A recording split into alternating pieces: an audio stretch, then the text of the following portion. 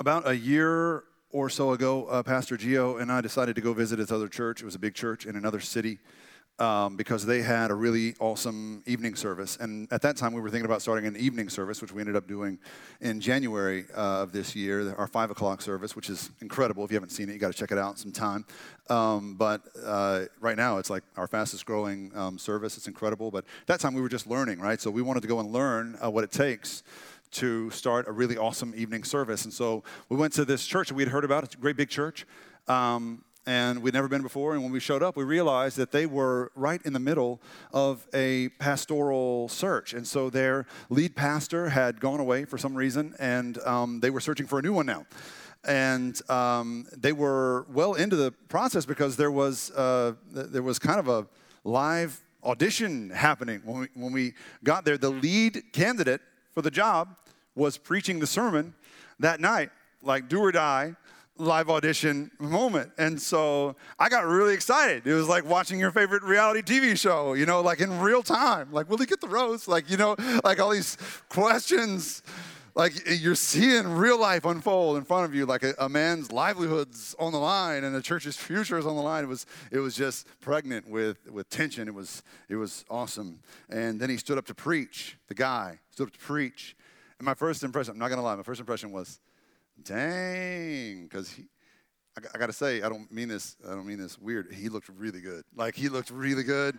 He's a handsome guy.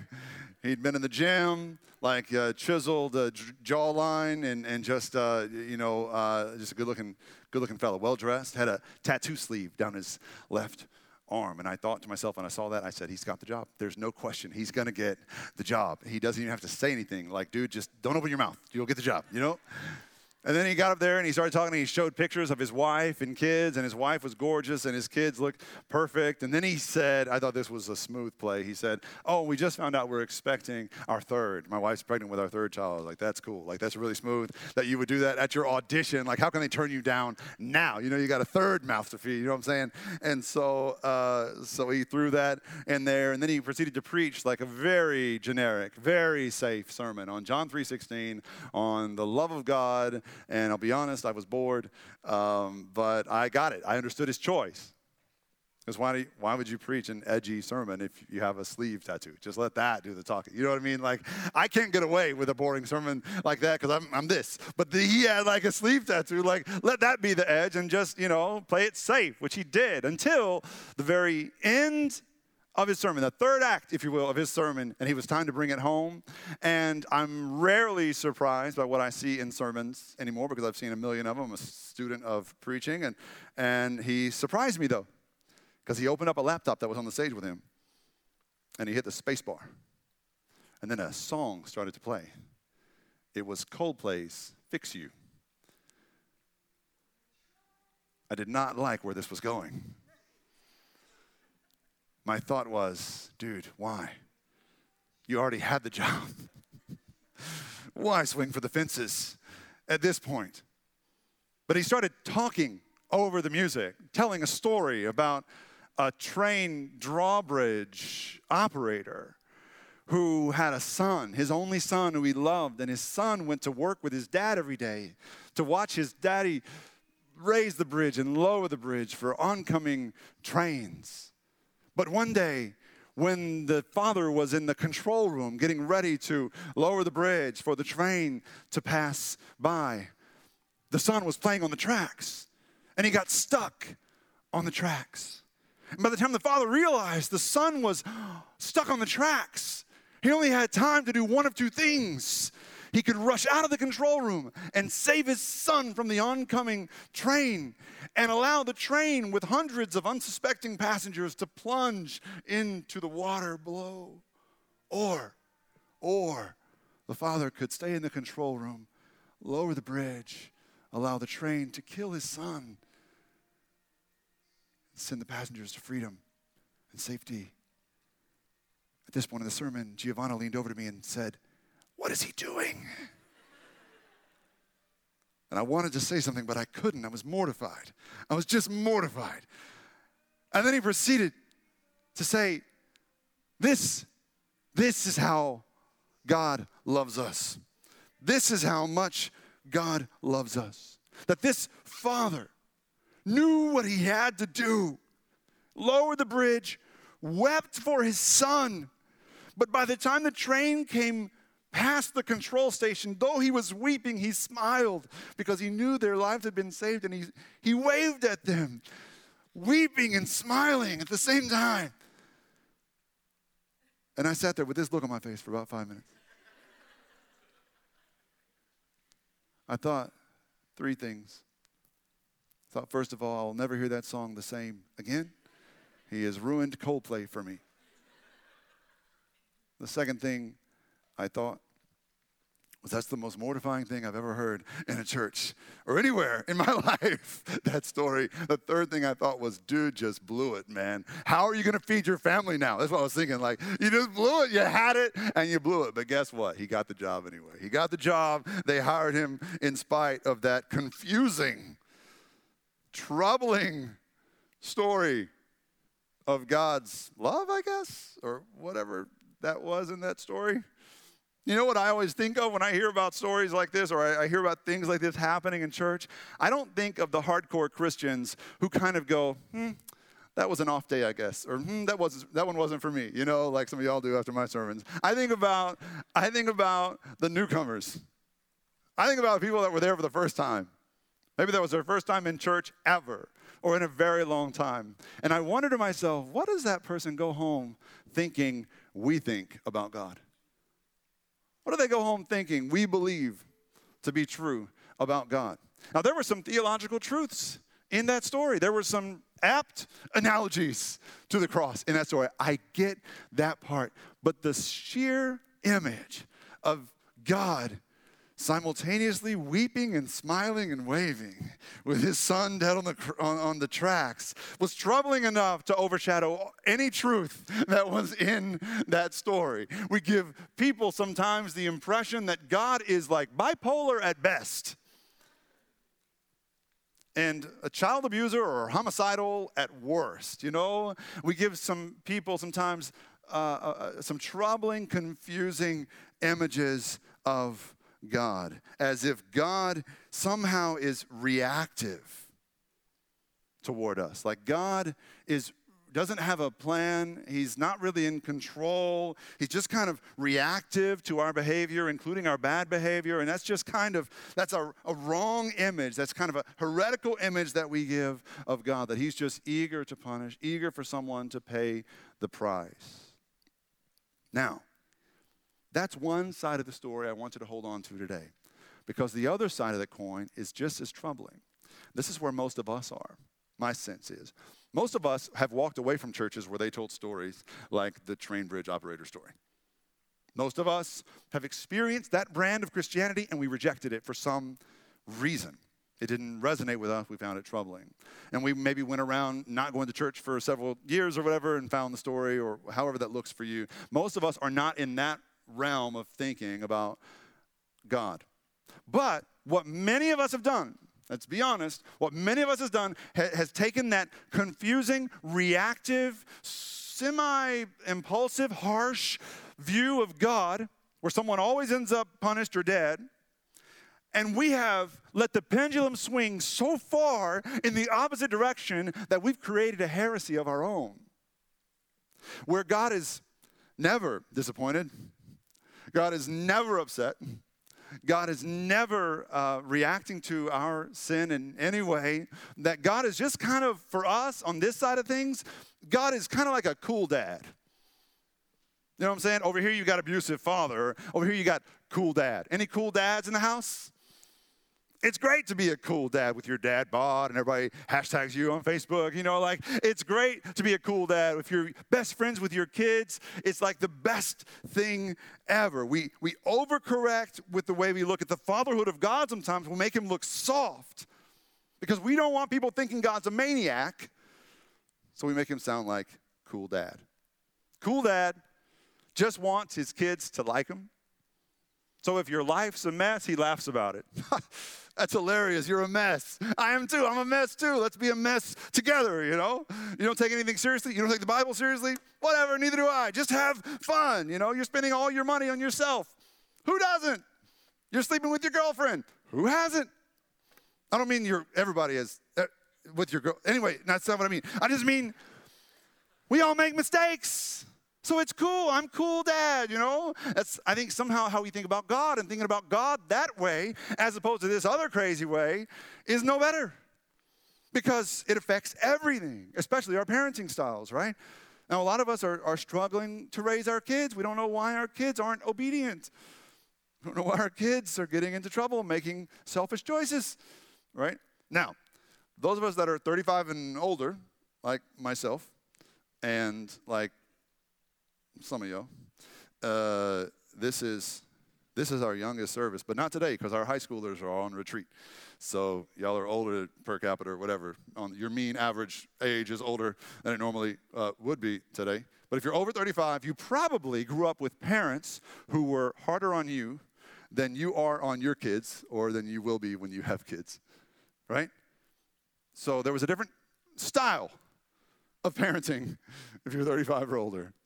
And I don't know where it came from. I just know I got a lot of whoopings. That's all I know. I know my sister and I, she got spankings and I got whoopings, and I got more whoopings than she got spankings, and I'm not bitter about it or anything, so it's fine, but whatever. Like I just know punishment was a daily reality in my life. Punishment. And we, in our cool dad era, we look back on those times, we call that abuse, like, across the board. Although I was not abused. I was not abused. I was disciplined corporally. Is that what you call it? I was punished physically. And I didn't like it. I didn't think he was my friend, my dad, when he whooped me, When they put my sister in timeout, or we'd send me to my room or whatever. Like, we got all those things too, grounding and all that. Grounding didn't work on me after the advent of the Nintendo, however. That was not so much a punishment as they thought. And so I got punished for things. So did my sister, and we didn't like it at first. But listen, I know now the reason why they punished us or disciplined us was for our training. It was for our good. It was so that we would grow up knowing how to be obedient toward our authorities, how to do work we don't feel like doing, how to follow rules we don't really enjoy following. So my parents did what they did because they cared less about gaining our approval than they cared about shaping our character. And I love them for that. Now. I love them for that now. I did not appreciate it then, however. But a lot of us parents today are struggling because we don't want to carry that forward because it wasn't pleasant. And we don't want our kids to think unpleasant things about us. And y'all just forgive the broad strokes here. I know not everybody falls into this category, but if you're a parent, you need to know that your first job is not to be your kid's friend. You are not their friend. Your first job is to be an authority figure, a leader, a disciplinarian when necessary, especially when they get off the path they should be on, when they are disobedient willfully, when they're not doing what they should do. And I'm not telling you how to punish your kids. Your theory can be your philosophy, whatever. I'm just telling you better be punishing your kids when those things happen. Otherwise, you're going to create bigger problems for yourself than you have now. If you value friendship with them over true fatherhood or motherhood relationship with them. Now, the reason I say all of that is to say when we think about God, everything else in our lives is shaped by that, by the way we think about God. If you think about him as this strangely impulsive, bloodthirsty, harsh father figure, then that's going to be how you look at life. On the other hand, if you think of him as cool dad, where nothing's ever wrong and everything's pretty much okay, there are going to be some consequences there as well. What I'm saying is that the Bible, Old and New Testament, especially the book of Hebrews, is trying to help us see God as a father, not cool dad, not abusive father figure, but as a good father. And like any good father, he is proactive toward us, not reactive against us. He knows we're going to mess up, and he's ready to deal with us when we do. It doesn't catch him off guard. He doesn't have to be impulsive in his response. He's assertive without being abusive. And that's the idea the author of Hebrews has been trying to convey to us for 8 weeks now and 12 chapters, and we're going to wrap up this series today. If you would take your Bibles or your study guides out, the first part of today's scripture is going to be in your study guides. I would prefer it if you had your own Bible with you. If you don't, no sweat, no judgment. If you can bring it next time, or if you don't have a Bible, pick one up at the Connect table for free after this service. Hebrews chapter 12, verses 1 through 3. Therefore, since we are surrounded by such a great cloud of witnesses. Now, I'm just going to stop right there.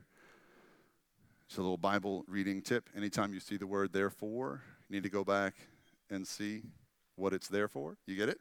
My old seminary professor used to say that, but you need to go back and understand why that word is there. What is it connecting? This chapter 2. And chapter 11 is this list of heroes of faith, right? So you've got, by faith, Abraham, by faith, Noah, by faith, Moses, by faith, Sarah, by faith. You got all of these stories of faith from the Old Testament. That's the cloud of witnesses that he's talking about here. And it's not so much like the saints in heaven are forming a cloud around you and cheering you on. That's how I've heard it before. It's not so much that. It's cool if you think about it that way, but it's really about the precedent of response to God's grace that people have had before us. The precedent of faith set before us. The standard of faith set before it that we can live up to. Therefore, since we're surrounded by such a great cloud of witnesses, let us throw off everything that hinders and the sin that so easily entangles, and let us run with perseverance the race marked out for us, fixing our eyes on Jesus, the pioneer and perfecter of faith. For the joy set before him, he endured the cross, scorning its shame, and sat down at the right hand of the throne of God. Consider Jesus, who endured such opposition from sinners, so that you will not grow weary and lose heart. Hebrews 12, 1-3 is one of the most famous passages in the New Testament, I think. There's so many Christian cliches in this passage that if you're a church kid like me, you grew up in church and you've been in church your whole life, like this passage just reads like a cliche machine, man. From the cloud of witnesses to running the race with perseverance to don't lose heart to the pioneer and perfecter of faith, all of that stuff has been on a Christian t-shirt at some point in the last 20 years. You know what I mean? And so there's all kinds of cliches there. And if you're not careful, these very familiar passages can lose their power because we kind of make it into something that it was never intended to be. And this was never intended to be a series of touchy-feely cliches. That is not what this author is saying. This is not sunshine and rainbow stuff here. In fact, if you just detach yourself from your familiarity with a passage like this, you will see that this is a rather dark set of verses. He is being fairly ominous because what's he saying? He's saying you're going to have to persevere. You're going to have to endure. Now, you know those two words. If you have to persevere something, what does that mean? It means that thing is what? Hard. Unpleasant, painful. If you have to endure something, if you're in a marriage and you're enduring your marriage, right? What kind of marriage do you have? Hard marriage, right? Some of y'all are like, yeah, I feel you. So it's that's kind of the message he's sending is that, look, Christians, even early Christians, first or second generation Christians, it's going to be hard. And not just because of persecutions from the outside. It's going to be hard because you're still broken. You're still sinful. You're still struggling in your sin. He's saying following Jesus won't make your life any easier. Congratulations on becoming Christians. Now get ready for some pain. He assumes Christians are going to suffer. All right? Now hold on to that thought. I'm going to read the next part of this. This is not in your study guides because I was lazy and slothful this week and I missed the mark and I'm a sinner. And so if you could just want to follow along on the screens, this is verse 4 through verse 11. In your struggle against sin, you have not resisted to the point of shedding your blood. He's comparing us to Jesus. And you have completely forgotten this word of encouragement that addresses you as a father addresses his son. it says, "My son, do not make light of the Lord's discipline. Do not lose heart when he rebukes you, because the Lord disciplines the one he loves." He disciplines the one he loves, and he chastens everyone he accepts as his son. Endure hardship as discipline. God is treating you as his children. For what children are not disciplined by their father? If you are not disciplined, and everyone undergoes discipline, then you are not legitimate, not true sons and daughters at all. Moreover, we have all had human fathers who disciplined us and we respected them for it. How much more should we submit to the Father of spirits and live? These are the human fathers, they disciplined us for a little while as they thought best, but God disciplines us for our good, in order that we may share in his holiness. No discipline seems pleasant at the time, but painful. Later on, however, it produces a harvest of righteousness and peace for those who have been trained by it. These are the passages of Scripture that many preachers are inclined to just skip over. Can we just stick to the nice parts? Can we just talk about the part where nobody suffers and there's no pain, so more people will join my church and fill out commitment cards and all this stuff? Can we just keep it light and fluffy?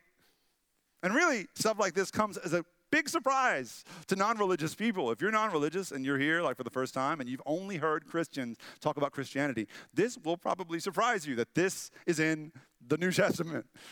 Because all you've heard from Christians is that following Jesus makes you happy. All you've seen from us, peripherally speaking, or from the outside looking in, is that following Jesus makes your life easier, happier, more fulfilling, more manageable. And we have all kinds of cliches that we put around that idea, do we not? I mean, we have T-shirts that say, "I'm too blessed to be depressed," and "Smile, God loves you," as if when God loves you and you're in a relationship with God, you can do nothing but smile. You're not allowed to be sad. And as if when you are blessed by God, you can't simultaneously be depressed at the same time. I am under no illusions that some of you are faithful Christians and deeply depressed. But we don't give the world that impression, do we?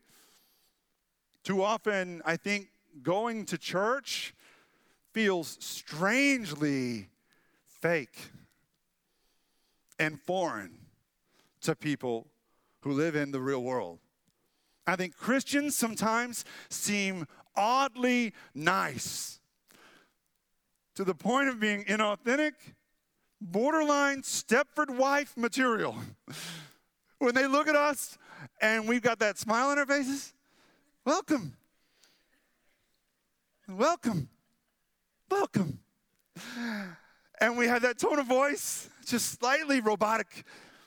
Everyone knows something's off, like there's some sinister plot at work, like they're just waiting to see who the puppet master is, and what happened, why aren't we brainwashed, that kind of thing. That false happiness sends the message that we expect all Christians to be happy all the time. You know what else it does is it makes people who are trying to be Christians, when they go through seasons of pain and unhappiness, feel like maybe they're not doing it right, or maybe God's not real at all. Because the stuff I've been told doesn't seem to be real for me. When you got a room full of people like this one, look around. All you'll see is a room full of misfits and screw-ups. That's what we are. In light of God's glory and perfection, all of us have our issues. None of us is 100% happy. None of us is 100% together. We've all got marriage problems, relationship problems, money problems, addictions, insecurities, and doubts. And so far be it from us to pretend like everything's all right. And I am sort of proud, if I'll say this part, I'm sort of proud of the story from the beginning, I think, for setting a different expectation. I don't think we have the same expectation of perfection. I think some of y'all don't feel so pressured to pretend when you walk through these doors. I think some of y'all know it's okay to be depressed. Some of y'all are well aware that 1 in 5 people in this room are struggling with depression. 1 in 4 are struggling with some kind of addiction. Well aware that the ratios that apply to the world outside also apply to this world inside. Because a relationship with Jesus doesn't take away your suffering. A relationship with Jesus doesn't prevent your pain. In fact, sometimes your life with Jesus can feel more. painful than before. More broken sometimes. And I'm glad we have a culture where it's okay to not be okay. We still have work to do. But generally speaking, we have a culture that's okay not to be okay. Sometimes I think we have a little bit too much of that. Sometimes I see your lives on social media and the things you brag about or not ashamed of, and I think, why did you friend your pastor? I'm just curious, like, why? Why are you friending me? Why you let me follow you? Like, don't you know the accountability is coming? Or at least silent, secret judgment of you is coming. You know what I mean? Like, why? But sometimes we are a little too free with that, and that's okay, because listen, we are not okay. The first Christians were not okay, even though they knew Jesus personally, some of them touched him when he walked the earth, and still they were not okay. They still struggled with sin. Even though they had faith, they still dealt with their addictions and their consequences of their sins. Even though they went to church, people still judged them for being Christians, made fun of them, mocked and laughed at them for being Christians. Even though they knew Jesus, it must have bothered them. Their lives were hard. And the writer of Hebrews is writing to assure them that when the lights go out, I'm just kidding, that would have been great though.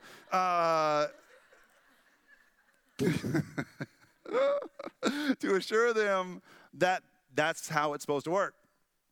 Suffering is to be expected when you follow Jesus. Life with Jesus is no easier than life without him, which I know must, for some of you, be begging the question, what am I doing here?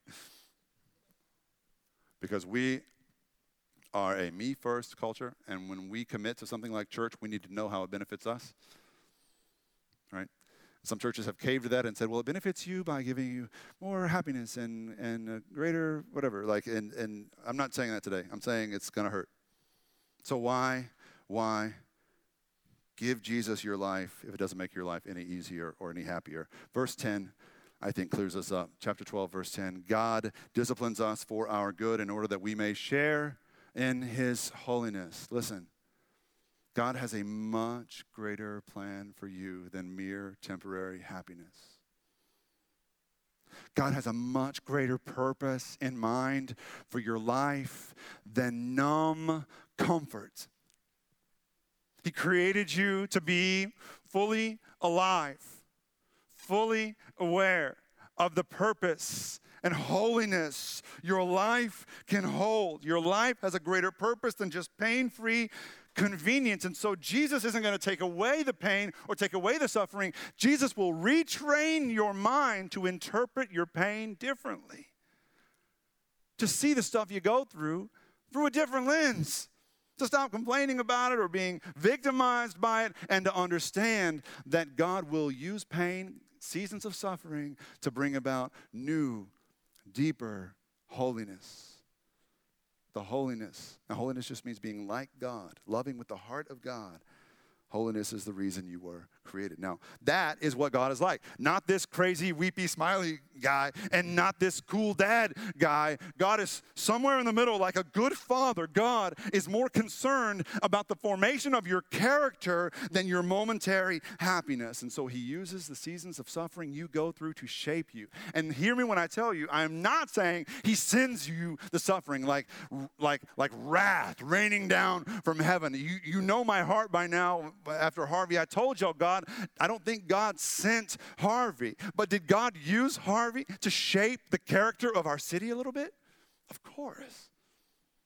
No, I'm not saying God sends suffering like a hurricane or a broken marriage or an asinine call to the bullpen in the 9th inning of a tie game in the World Series. I'm not saying any of that. Because we can't say with any certainty why bad things happen. But when we have faith, we know that God uses every bad thing that comes our way to shape us a little more, to discipline us, to train us up. Every season of suffering you go through, every moment of pain, every stupid choice you make and the consequences you have to pay afterward, he uses that to discipline you. He can use that to shape your character. This is the God the New Testament speaks of. And when you choose to follow Jesus, you get to know him as your Father a little bit more, and you learn to trust him more and to know him more. And life will still hurt, but he will train you through that pain. He will bring something out of you didn't know was there. Talk to any faithful person who's gone through a season of doubt or despair or pain, and they will tell you it was during that season that I grew the most. When hard times come your way, don't just be victimized by it. Don't point fingers at God or your parents or your spouse or yourself. Well, it's your fault or it's my fault or whatever. Don't fall prey to that. Just get on your knees and pray, Lord, what are you showing me here? What can you teach me through this? Lord, I submit myself to you through this season of pain, aware that you're with me in this, training me, showing me, raising me up to be the holy man or the holy woman of God that I can be. So seasons of pain, they don't mean God's angry at you if you're going through something right now. Doesn't mean God's disappointed with you. Doesn't mean that he's just punishing you arbitrarily. But he's not passive either. He may not have sent the storm, but man, he can enter the storm and use it. Use it to shape you. Because he's not a cool dad. He's a good father who cares more about your holiness than your happiness and your character than your comfort. Sometimes God's love will sting you a little. Sometimes it will feel like punishment, and you may not like it at first. But over time, as the writer of Hebrews says, it produces a harvest of righteousness and peace for those whom he has trained. So I'm going to close with this and just ask you, at the end of this 8-week series on Hebrews, I just want to boil it down to one thing. Because at the beginning of this passage, it says, cast off whatever hindrances stand in your way. Cast off whatever sins are roadblocks to your path toward holiness. And I don't want to blow your mind by making a list of hindrances and sins, but I know we all have one thing. One thing standing in our way. Unforgiveness in a marriage. Resentment. A broken heart. Some of us have other kinds of cards on the table. My one thing, I've been praying a lot about it this week, is fear. I don't fear spiders or snakes so much. I do fear spiders and snakes. That's a lie. I can't lie at church. It's not about that kind of fear. I'm afraid of loss. I'm afraid of vulnerability. I'm afraid of being sick. I'm afraid of poverty. Maybe I grew up in some poverty and not having stuff. And now I don't live in poverty. I'm afraid of being without, And so I get a little too attached to security. And that fear, man, I know God needs to deal with it.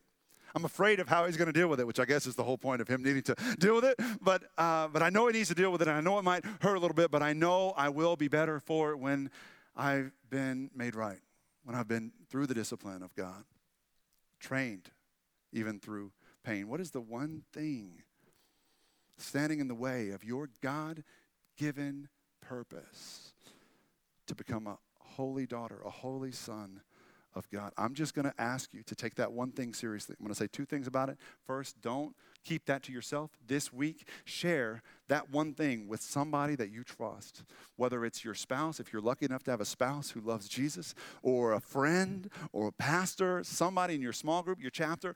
Share that one thing that's holding you back. We've all got the one thing, so don't be ashamed. Share it. And in this moment, I just want you to be real about that one thing with God. That's all I'm going to ask. As Gio leads us through this communion time, I'm just asking you to be real about this with God and to bring it, even if it's just in your heart, to bring it forward to the communion table and to be honest with God about this one thing and ask him for your help, training you to set you free.